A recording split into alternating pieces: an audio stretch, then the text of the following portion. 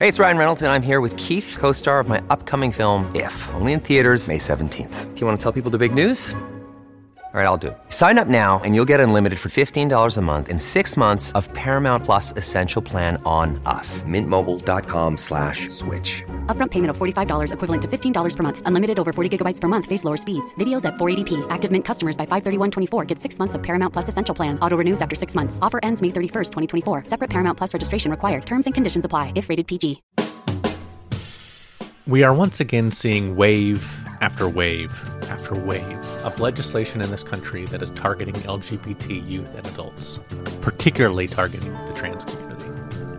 In Texas, an order was issued by the governor that would allow the state to take away children from their homes if their parents are trans-affirming. In Florida, the so-called Don't Say Gay law could penalize teachers that displayed family photos of their same-sex partners. Other laws and bills might require teachers to out gay students to their parents.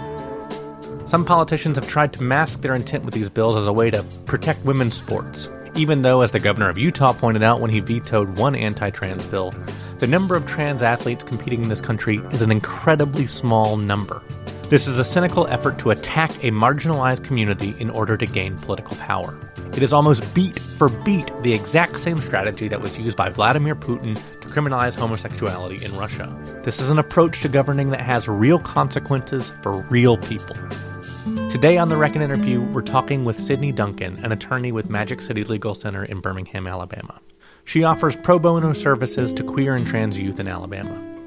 These are students that know exactly who they are and are forced to deal with a society that is going out of its way to attack them for it. Sydney is also a trans woman herself, and she walks us through a lot of the myths and the hysteria that politicians are using to misinform a public that knows very little about trans people. And she also writes comics. So we'll talk a little bit about her work with Dark Horse and an upcoming movie deal. So let's go ahead and get started with this week's episode of The Reckon Interview. Okay, Sydney Duncan, welcome to The Reckon Interview. Thanks. It's good to be here. We are here to discuss the latest wave of anti-trans and anti-LGBT in general legislation that is sweeping across the country. It seems to be something, I guess, that's constantly happening, but really takes off every few years, like happened in 2016 with the North Carolina bathroom bills. What do you see right now, and what do you think is driving it? Oh, what's driving it? Well, it's politically popular. I mean, long story short, I think people offer bills for a variety of reasons, but usually they're to correct something that's happening within society or to address something that's happening in society that, is often a negative thing.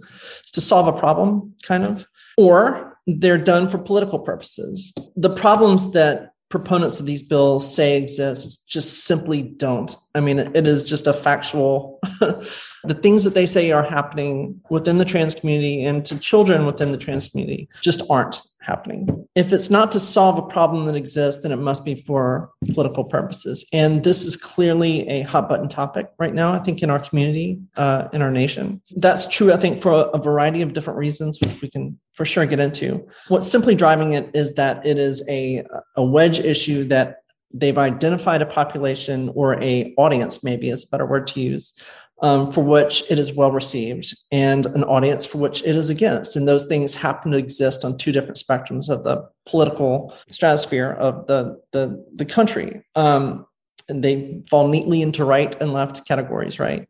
If that's true, then it can be used as a political advantage for certain candidates to get behind. And because it's well received and because it's popular, there's a constant drive to kind of make these things happen. And what supports that infrastructure, that sort of political roundtable, I guess, is that there is little to none education on people of trans existence. So your average Alabamian does not know someone who's trans, and therefore they may be subjected or open to ideas about the trans population that wouldn't be true because they have no frame of reference. They don't know someone who lives next door that is trans, and they can say, oh, that's not true. So things that aren't true are easily accessible and easily sort of consumable by the general population of this country. And it's not just an Alabama problem. It's, as you said, it's sweeping across the nation. So it's happening everywhere, unfortunately. Yeah, I think last I saw there was at least 30 states that have introduced some sort of anti-trans legislation, and in many states introducing multiple bills. And a lot of these bills seem to at least be running under the banner of it being about women's sports or sports in general and trans athletes in sports, even though even within those bills, there are lots of things that deal with, trans affirming care and things like that. We talked about the fact that this is a hot button issue, and it seems to be a hot button issue in part because kind of the right wing media apparatus has pushed it as a wedge issue, particularly the sports aspect of it. Can you talk a little bit about, how common and how prevalent it actually is for trans athletes to compete in NCAA level sports or in the Olympics or things like that? The rules allowing for trans athletes have been around for literally decades. NCAA and the Olympics have had rules for this for a long time. This is not a new thing to occur within our population. It's been around for a while. So I think what has happened is the community of sort of trans existence, and in the pop culture, at least, it has become a little more accessible. You're now seeing celebrities that are trans, and you're seeing, people identifying as trans publicly now and coming out, and it's celebrated in a portion of our society, at least. And I think the greater portion of our society celebrates that. What you see in sports is this sort of, because there's such a misunderstanding, I think, of trans existence and the science behind trans existence, the medicine behind trans existence, and the things that does, it is open to reimagination, I think, of those athletes' experience and the things that it does. So what we have found is that there aren't a lot of trans athletes. We were positioning ourselves to respond to the sports bill as it passed in Alabama with a lawsuit. And to do that, we would need a plaintiff. And we went border to border in the state, north and south, east and west, looking for a trans athlete and could not find a single one to object. The sponsors of the bill have been on record in the legislation as saying they've never known anyone within their own district, let alone the state, that have experienced a disadvantage to a trans person. So it doesn't happen. The proponents of the bill, in support of that bill, brought in people from out of state to talk about the bill and talk about their experiences. So it just doesn't happen a lot. I'm not saying that there aren't trans athletes out there, but it is such a micro part of our population that it's almost ridiculous to have these laws in place to affect them. Now, if you had like a law that affected, trans participation in Dungeons and Dragons, I could probably get you about 25 or so plaintiffs to fight that. But I mean, we're not experiencing a lot of standout athletes who are trans. And I know that right now with Leah Thomas, I know that she's a popular sort of pinpoint for this, but like she's it. There aren't a lot, right? Well, when Utah's governor vetoed the bill in Utah, he pointed out, I think statewide there were 4 trans athletes. I think there are people who would ask reasonable questions about, is a trans woman who went through puberty and experienced full testosterone, might they have some advantages over a woman that did not, go through that process? But it would seem like that's something that's already being decided by the rules governing committees of these sports, not something that would be governed by the state of Alabama or the state of Texas or the state of Florida. Is that fair to say? That is fair to say. And, I think historically, NCAA and the Olympics particularly those are institutions that have had rules in place for a while now, have, not experienced these sort of massive disadvantage scenarios where trans people have dominated the sport. It just hasn't happened. Now, what you're asking is sort of a different question, though, is could there be a disadvantage that exists? And the reality is that there's like zero research being done right now in this area. There's just none. And I think what both sides are relying on are the same 2 studies, and I'm pretty sure they're both British studies, that both came to conclusions that support both sides in a certain context. When you're talking about testosterone and those advantages, there can be an advantage that dissipates over the course of a couple of years, I think is the standard understanding. But there just isn't research in that. I mean, nobody is throwing a lot of money into the transgender experience to understand the science and the research behind it. The medicine as it exists has existed for decades, and that is largely anecdotal. I mean, it's clearly effective and it's clearly not dangerous, and it is good medicine learned through the use of that medicine over the course of decades. So what we have here is just a lot of anecdotal evidence, I think, which is with regard to sports, in that trans people have been playing sports for decades and just haven't dominated at all. There has been no takeover of trans sports, right? There just hasn't. Let's walk through a couple of these bills or a couple of the states and what they've been doing and kind of break down the reality of the lived experience and what this legislation does. So Texas, for example, I think it was actually a governor's order, not state legislation, that passed, does some pretty insane policing of the trans community in Texas. What's happening in Texas? Texas is, you started on the worst one. It is far and away worse than any other state reaction to trans existence that has happened. It's shocking to me. What they're doing. I think it should be shocking to any parent to have the state come in and question the parental rights that are in place with the child and the parenting of that child, and then subject that child to potential removal from the home. That's unbelievable. It's hard to even put into words. It's just stuff that you haven't heard about since 30s or 40s or something like that. It's shocking. Yeah, they have said that they would take away children from parents if those parents are willing to provide them with trans affirming care. So basically, if you support your trans child, that child could be taken away from you. They define it as child abuse. And you're seeing, since that seemed to be like a threshold in the Republican Party that had been crossed. And now that it has been crossed by Texas, though it isn't in the legislation and other laws, you are seeing proponents of those laws, like you are in Alabama, start to insert that phrase into their description and in their discussion of the laws itself. Child abuse is a stunning thing for them to accuse a parent of doing for their child. And I feel horrible about this because I can't imagine a parent of, I am a parent, but I can't imagine being a parent of a trans child and then having to learn about it, first of all, which, like I said, nobody knows any trans people generally in the United States. It's such a small portion of a population. Having to educate yourself, learn about it, accept your child as they are. And children generally are doing this as sort of not a last grasp, but they're struggling with their identity. They're going through some things. And when they find this and it helps them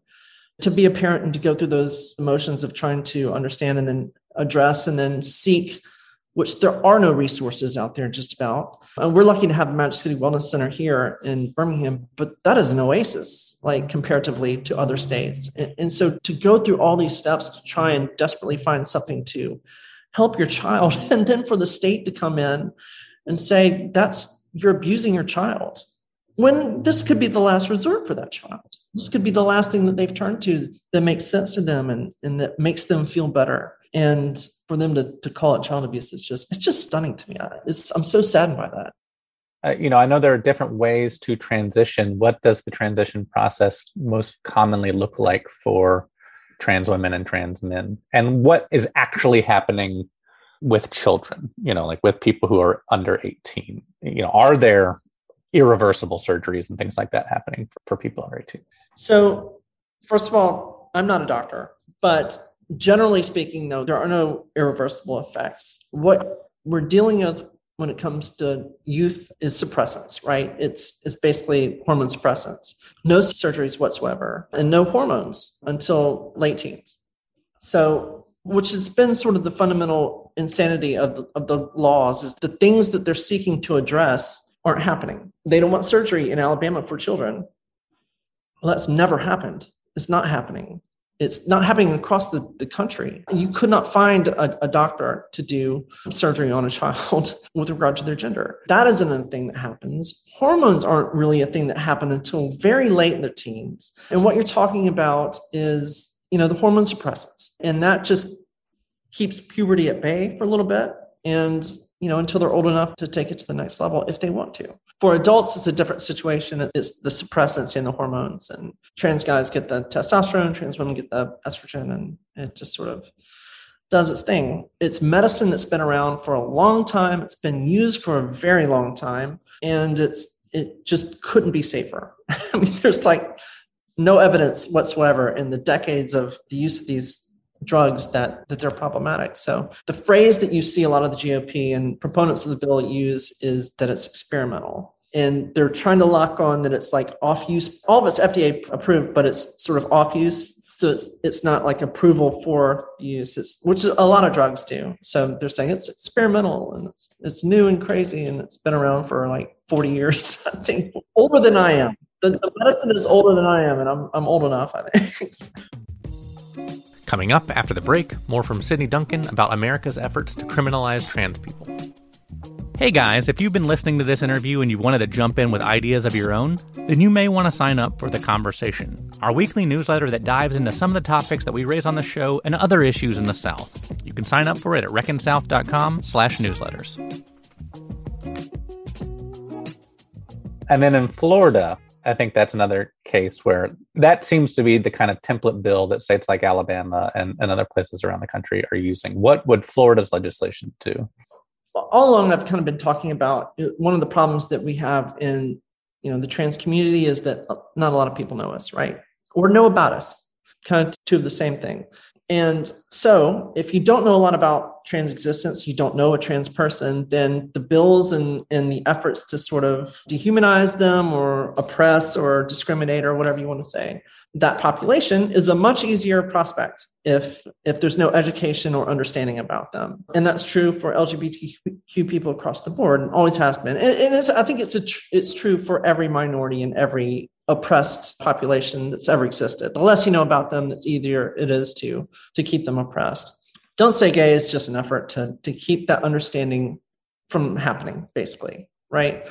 If you're not learning about it in school, that these people exist, then it's very easy to have a negative understanding of who they are, a negative misunderstanding, I should say, about who they are. And that's basically it. It's not a terribly complicated endeavor. It is, again, political in nature because it's not solving a problem that people aren't learning about being trans and then saying, now that I understand it, I'm going to be a trans person.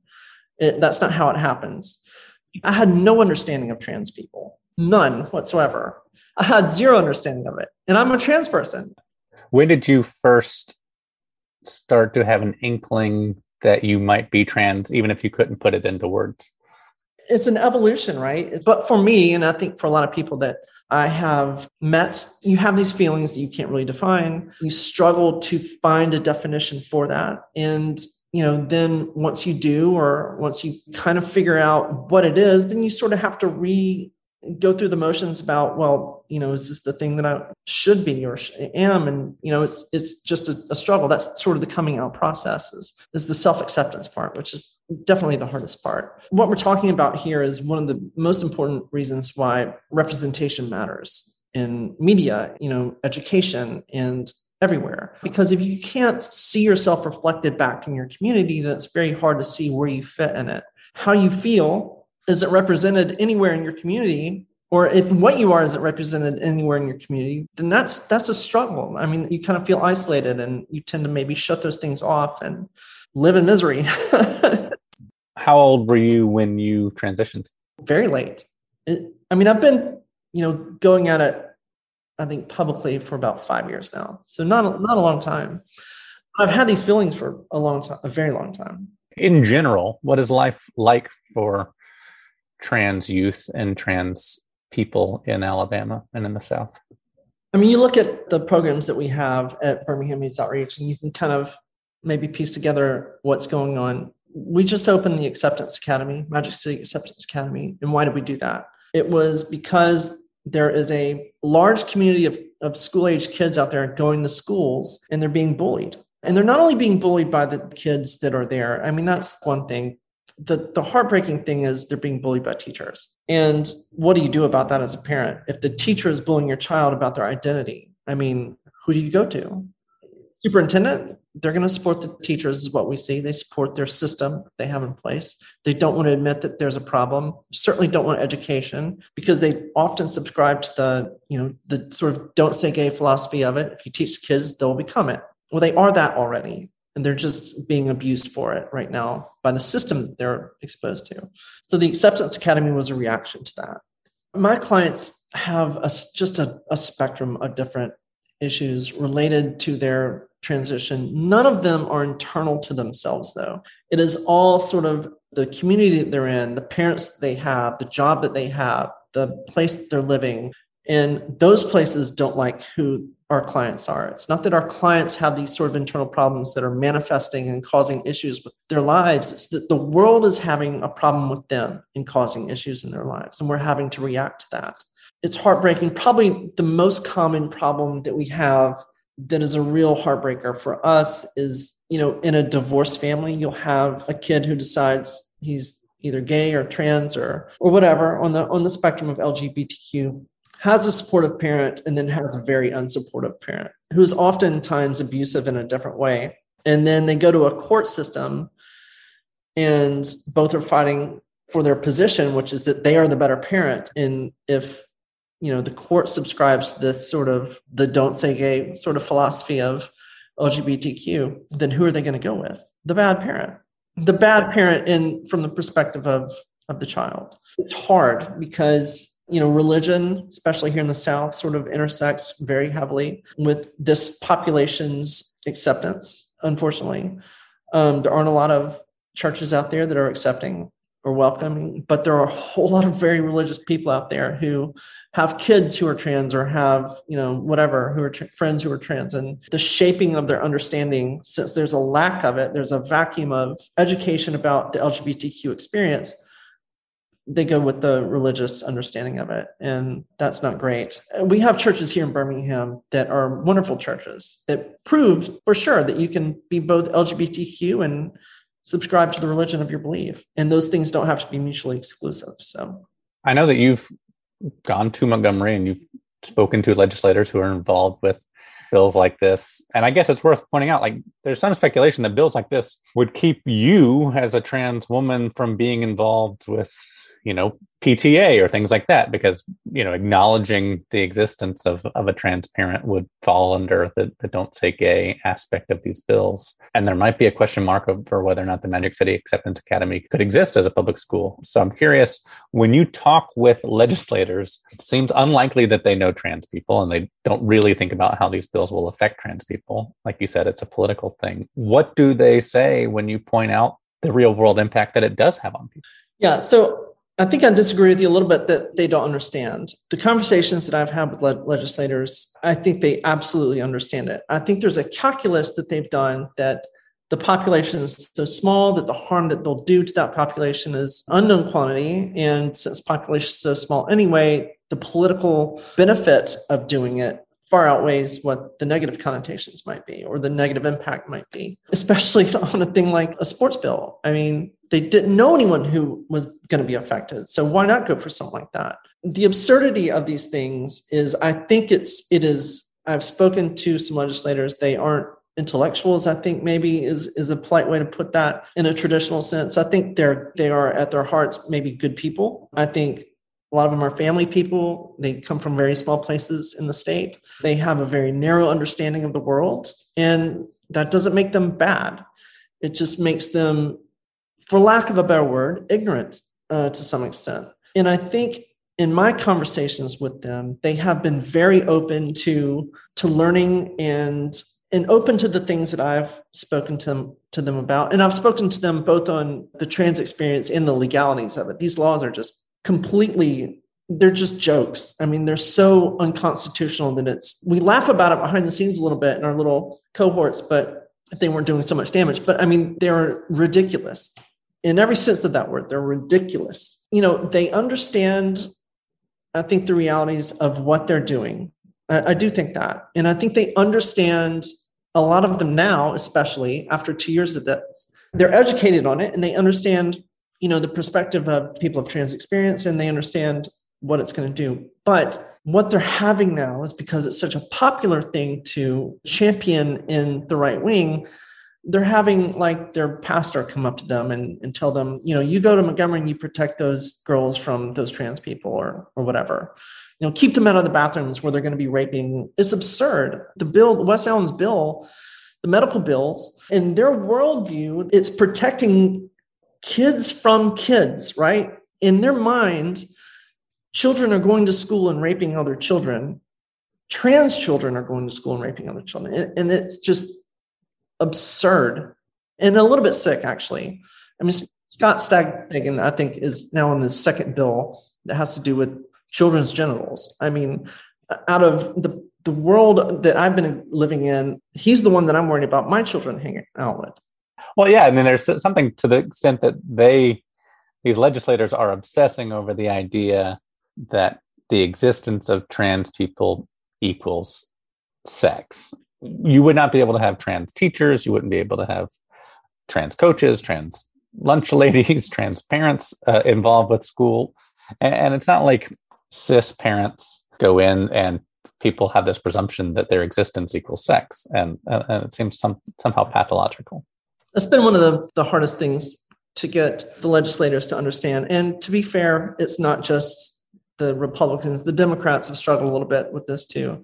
We've had a couple of really good Democrats. Chris England and Neil Rafferty have been fantastic in sort of bringing the old guard into the new world. It's been a struggle, I think, across the board for them to kind of get it. Well, and on a national level, it does not seem like there's been a lot of urgency for Democrats to pass laws that would stop states from doing this, that would intervene and make, I mean, I know Joe Biden says all the time, trans kids, I've got your back, but there hasn't been any legislation or prescriptive policy action put into place for that, right?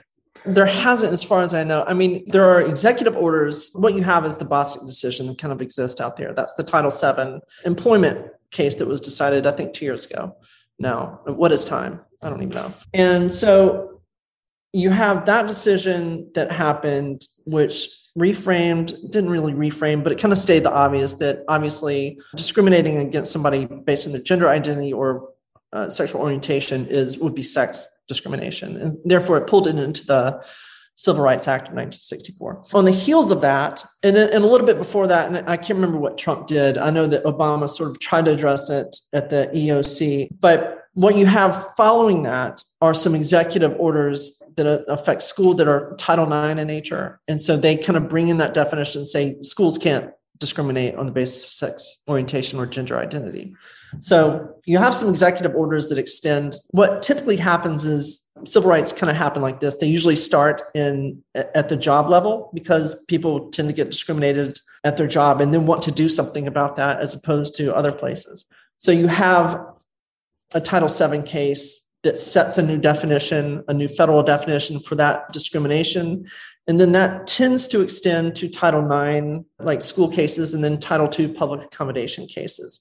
And those are usually brought in by lawsuit, right? By more cases that go through the Supreme Court, but then the Supreme Court applies that definition that they've already decided.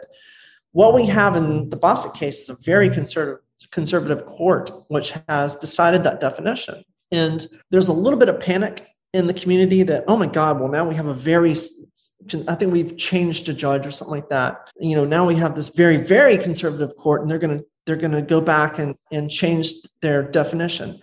I do not see that happening. They've decided that is a 2-year-old case. I don't think they're going to undecide that case based on the change of, I think one judge has split. But that, I believe it was a 6-9 decision at the Bostock level. The Supreme Court isn't going to say, here's our definition. Wait, we changed our mind. It's now this definition.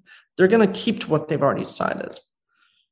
I think it would also be, I guess, easy for somebody who's listening to this that maybe lives in a different part of the country to say, well, Sydney, why are you still there? You know, if a state like Alabama is about to pass or may pass one of the harshest anti-trans bills in the country, you know, obviously somebody has to stay here and do this work. But it doesn't seem like your life is as easy as it could be, maybe elsewhere. So what keeps you rooted in Birmingham? No, I mean, look, it's home. I like it here. I think Alabama gets a bad rap, but it's a wonderful place to live, despite some very narrow-mindedness that exists in the state. The city of Birmingham has been wonderful to me, very open and accepting. I love it. I mean, I want to make it better for the next generation. I don't want to just leave it. It's my home too. I want to fight for it. I think my voice is just as important as the proponents of this bill. So, you know, we won't be shoved around by them. We're going to stand and fight for the Alabama that we think should exist. You are also an author and a comic book writer. Tell me a little bit about your work. I write for Dark Horse Comics right now. We had a comic book graphic novel that came out 2019 and very end of 2000. It's like December, I think, 2019 is when it debuted. So 2021, just in time for the pandemic. It was a lot of fun. It's called Kill Whitey Donovan, because of course, if you live in Alabama, I think you have to write about the Civil War at some point. But we did that, and it was really well received. It got a movie deal, which is sort of in development right now. And I got another book coming out with Dark Horse in 2023, and just write novels and have fun with it. It's kind of an escape for me. Everyone has something, right? I'll tell people that this is my golf, right? This is what I do when I need to get away from everything, is I sit down and start writing ridiculous stories about vengeful women in the South. What can you tell us about the movie deal? What should we expect it to see something in the next few years? I think so, yeah. Hideout Pictures is the production company, and they had a recent hit called Old Henry. They're doing a lot of stuff with financing other films, and they're excited about this. I think we have a script that wasn't written by me. It was written by somebody else. Sigrid Gilmer was the writer, and she's really cool. So she had a great take on it, and we're excited to see where it goes. So can't wait to see it. As we wrap up, if there were one thing that you wish our listeners understood about what it's like to be trans in the South, and ways to talk to their friends and neighbors and push back on legislation like this, what would you tell them? Well, I mean, if I'm talking to friends and neighbors, I think my friends and neighbors know everything that I need them to know. If I'm talking to a population that I don't know, what I would hope that you would do is that you would educate yourself a little bit on trans identities and the trans experience before you go believing the things that you're hearing out of people who are using my population, my community, as a political wedge issue. Talk to someone, go out and meet someone who's trans. We are mostly cool.